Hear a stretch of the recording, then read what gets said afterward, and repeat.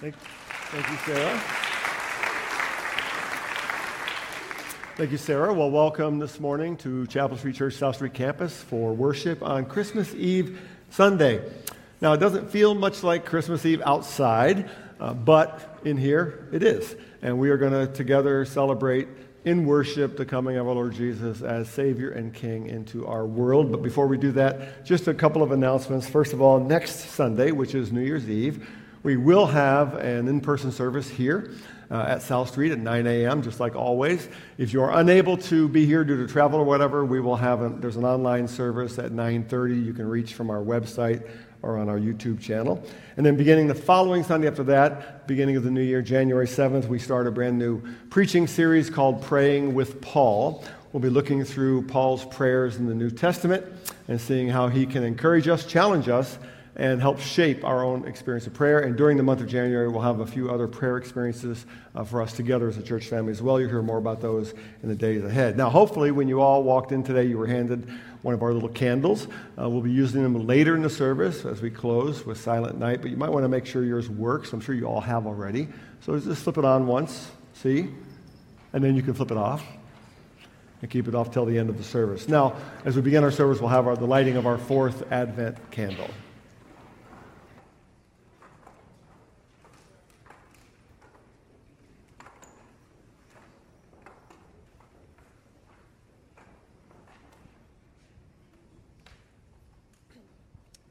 Good morning. My name is Nora.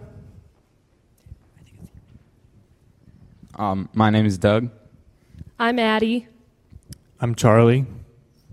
I'm Gretchen. And I'm Chuck. We are the Williams family, and we are here to light the Advent candle of love. Your covenant of love was established with your people long ago. We remember and trust in your promises as we walk by faith. He tends his flock like a shepherd. He gathers the lambs in his arms and carries them close to his heart. I have loved you with an everlasting love. I have drawn you with loving kindness. Though the mountains be shaken and the hills be removed, yet my unfailing love for you will not be shaken.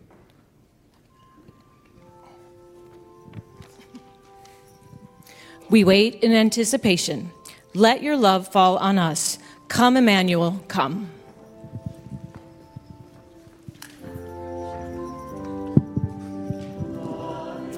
We have spent the Advent season telling you about Serve the World, which is Chapel Street's way of making the gospel visible in our local community and globally around the world through different ministry partners.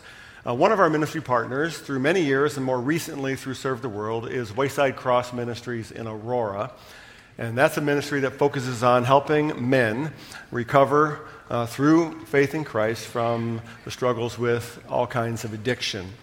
This is the story of one of those men. His name is Corey. So watch the screens.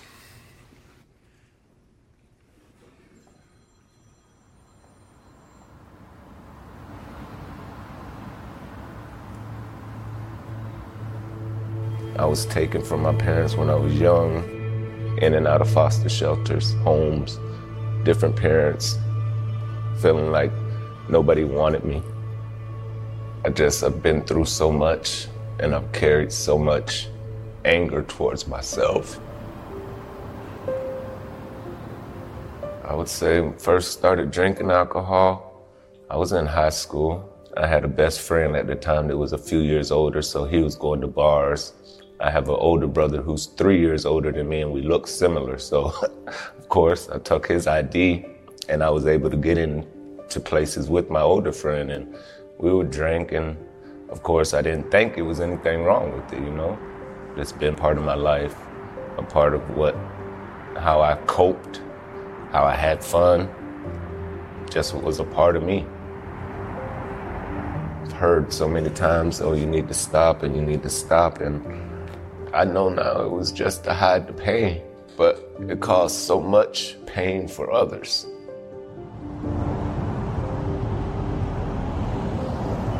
The 18th of April is when I started my official journey at Wayside.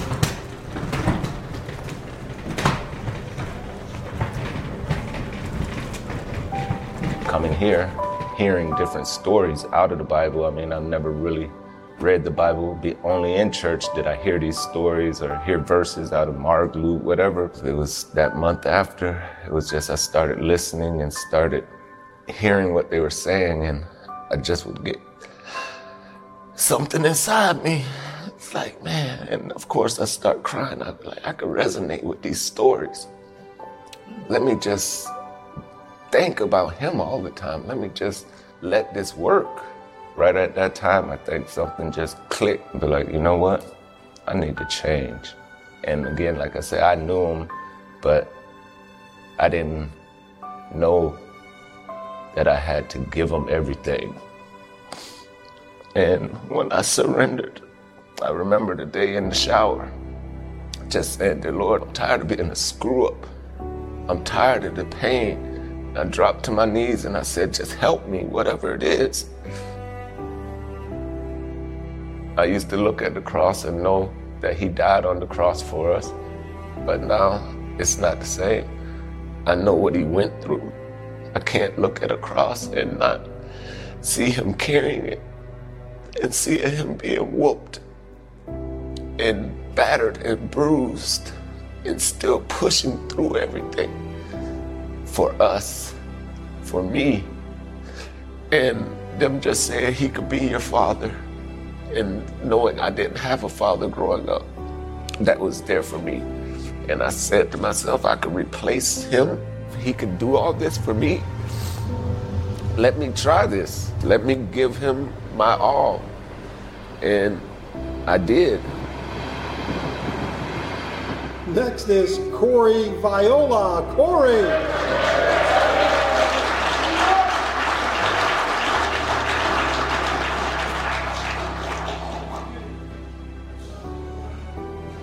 Good one. Corey, share a little bit with us, my brother. Pour your heart out. First of all, glory to the number one, God Almighty. Amen. But as a lot of you've heard, I love the Lord. Amen. And that's what they've allowed me to do, have a relationship with him. Because I knew him, but I have a relationship with him now. I'm sure you all know of him. But do you know what he can do for you? My advice is to the guys behind me. Just give it over to him. Just being able to give this story, I know it's going to touch someone, and I think that's why I'm doing what I'm doing. I know he's gonna put me in a place to be an inspiration to others. I love what they've provided for me, and they allowed me to get that relationship with my Heavenly Father that I wouldn't have gotten anywhere else. I've let the Lord change my life, and it's for the better. And I thank Wayside in that fact that they fed me the food that I needed, which was Christ.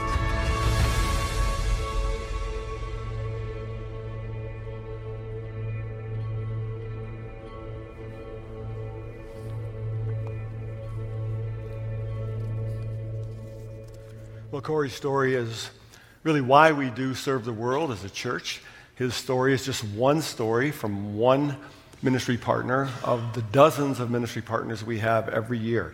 So we are encouraging our entire church family to raise, our goal is $300,000 during the Advent season to prepare for ministries like Wayside and other partners we'll have in 2024. So if you'd like to participate in that, all you have to do is go to our website or our app and click the Give button, Serve the World button, and all your gift goes there. Or if you write a check, drop it in the box in the back, and just write Serve STW or Serve the World on the memo line, and everything you give goes out to a Serve the World partner in the coming year. So thank you so much for your ongoing generosity. Well, we all have Christmas traditions. We decorate Christmas trees. We bake cookies, so many cookies. We wear red and green. Many of you are wearing red and green. How many of you have a tradition where on Christmas Eve you open one gift? Everybody gets to open one gift. Anybody do that? We did that as a family growing up. How many of you have Chinese food sometime over? We're doing that today, in fact, at lunchtime. Lots of traditions, and we have traditions here at church on Christmas Eve. We have the Children's Bell Choir. We light candles at the end, and we hope that Christmas Eve service is one of your traditions as a family as well. Well, when I was growing up, my dad developed a tradition of waiting until we were all in bed on Christmas Eve and then setting out one special gift that he had planned, and he would set it out unwrapped. And I think he had loved waiting for us to come downstairs the next morning and to see a gift that we did not expect just unwrapped there next to the tree. He took great joy in that. Well, fast forward many years ahead to when my brother and I were both in college. And this particular Christmas morning, there had been no special unwrapped gift under the tree. After all, we were in college and we weren't little kids anymore. But we did notice our dad sneaking out while we were all opening gifts. And a few minutes later, we heard a car horn honking, like very close to our house, like right outside our living room windows. And we looked outside, and there was a car parked on our front lawn. It was a 1973 used Ford Thunderbird. Wasn't this new looking, but it was this car. It was this model, yellow, white hardtop, two-door, about 15 feet long, leather seats, power windows, 460 cubic inch engine, about 6 miles to a gallon. I mean, it looked like something Elvis would drive. It was awesome. There it was in all its glory, and it was for us. It was my dad's surprise gift to my brother and myself. Now, our Advent series this year is focused on just the first 14 verses of John chapter 1. And so far, we've looked at 3 ways that John has described Jesus: Word, light, and life. And today, we look at the 4th word, which is glory.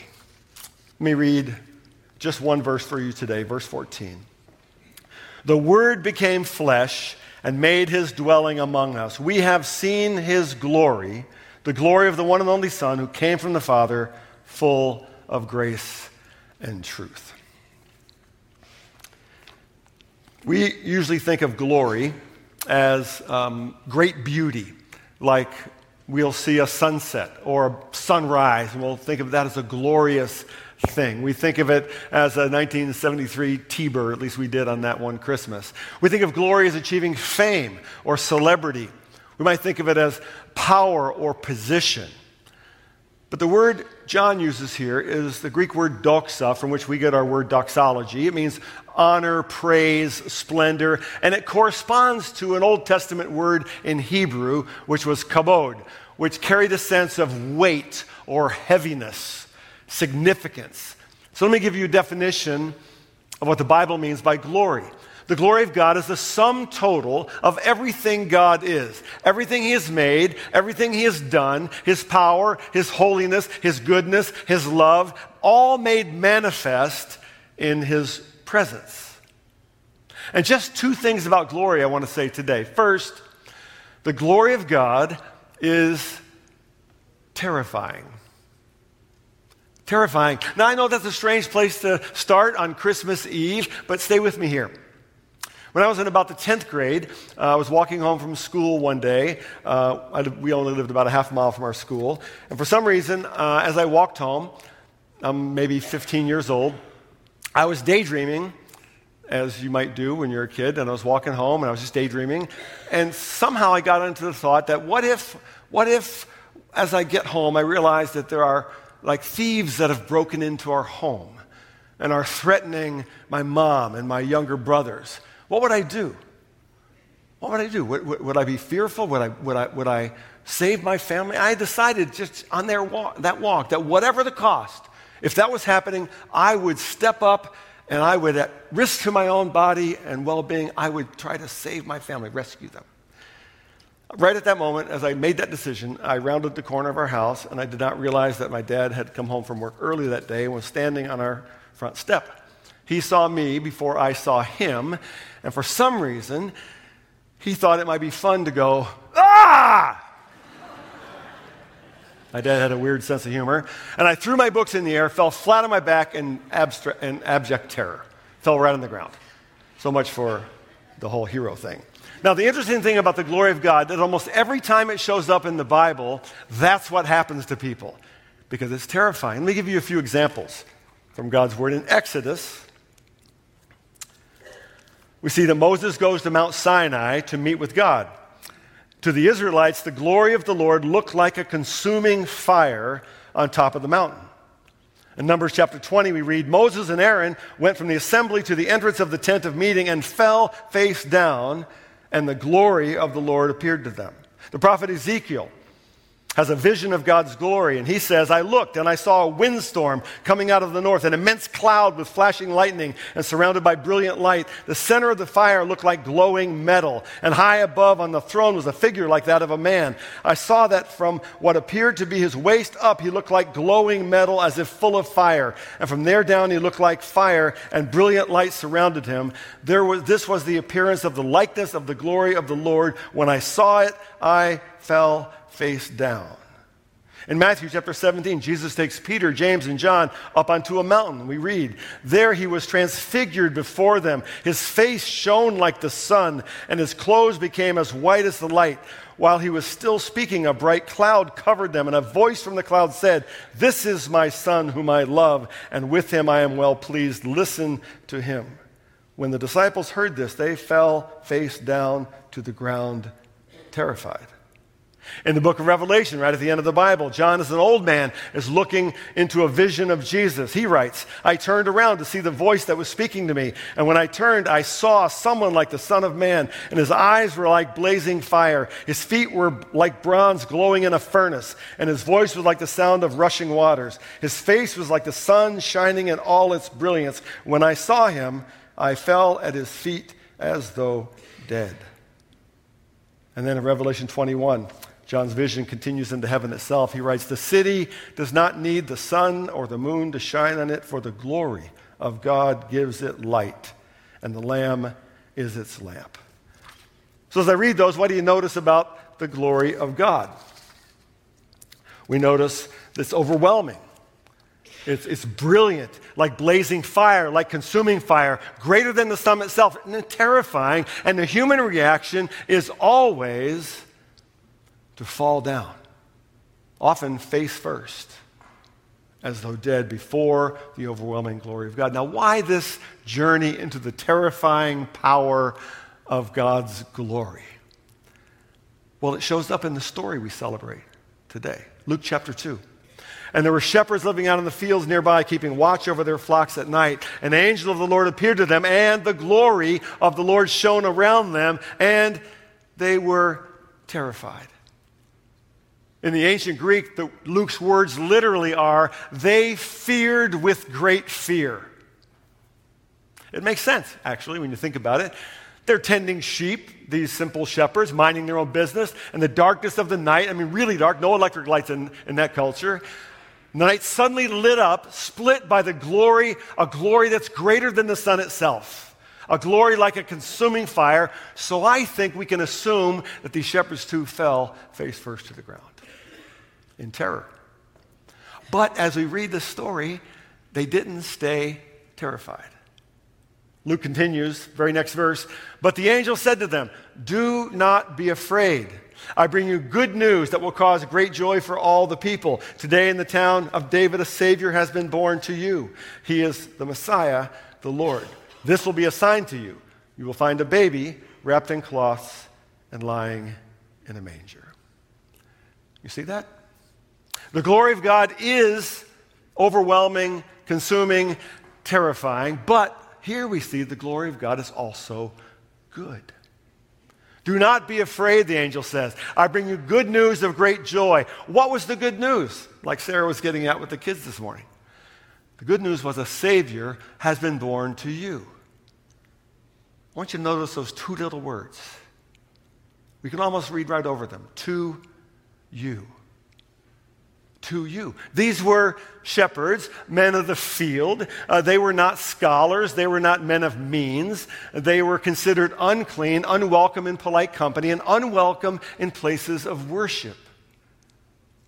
an angelic being speaking out of the consuming fire of God's glory, comes to them and shares good news with them, of all people. And that tells us that today, whoever you are, wherever you've been in your life, whatever you've done, however worthy or unworthy you might feel to even be here today, the good news is for you too. Second, it means that they didn't need to be afraid, because God's glory in all its splendor and awe and power is now displayed in human flesh of all things. The glory and power of the creator of the universe in a newborn baby wrapped up in a blanket and lying in an animal's feeding trough. John writes it this way: the Word became flesh and made his dwelling among us. We have seen his glory, glory of the one and only Son who came from the Father, full of grace and truth. A terrifying and unapproachable glory made safe by grace and truth. Grace that forgives our sin. Grace that offers newness of life. Truth that we are not alone. You are not alone. God is with us in Jesus. Our oldest son and his wife have a 1-year-old little boy named Kish. So this is the first Christmas that Kish has actually paid any attention to the Christmas things going on around him.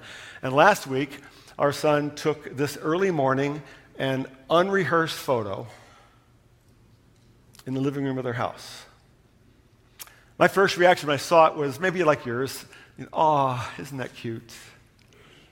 But the more I looked, the more I saw. I saw the soft glow of the tree, like the light shining in the darkness, and the darkness does not overcome it. Then I saw how Kish is pointing toward the light, almost like a witness to the light, almost like he wants us to see it too. And then I saw how close the little boy is to the light. How the glory of Jesus is no longer terrifying, but rather safe and good.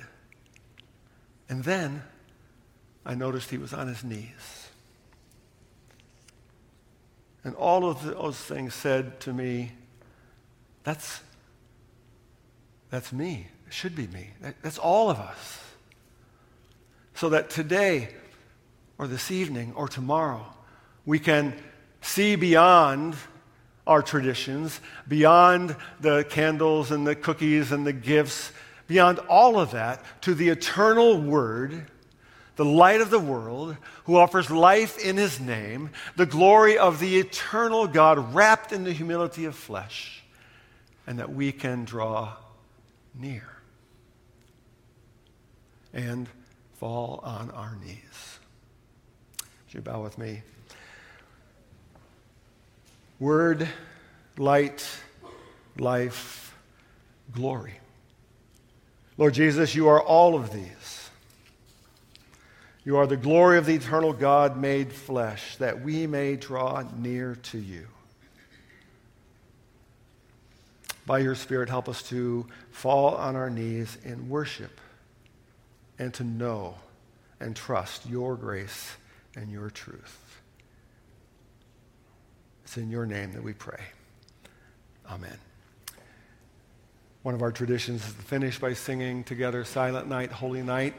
As Carly comes to lead us, I'm going to light the last candle, the Christ candle, and I'll walk down and I'll start the lighting of our electric candles and just pass them on to each other, hold them up high enough so that we can all see your light as it gets lit as we pass it along the way. So please stand now as we get ready to sing.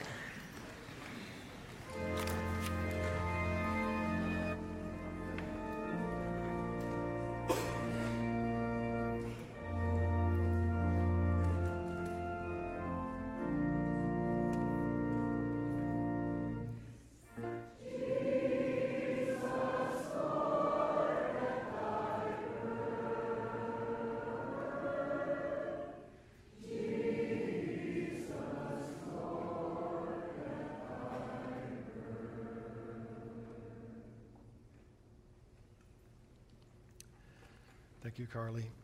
As we close with a benediction, following that, just you can turn your candles off, take them back, drop them in the bin as you head out of the room. Thank you so much for sharing Christmas Eve with us. Will you now bow for the benediction? May we go now in the name of Jesus, the one and only Son, who came from the Father, full of grace and truth. Amen. Have a blessed and merry Christmas day.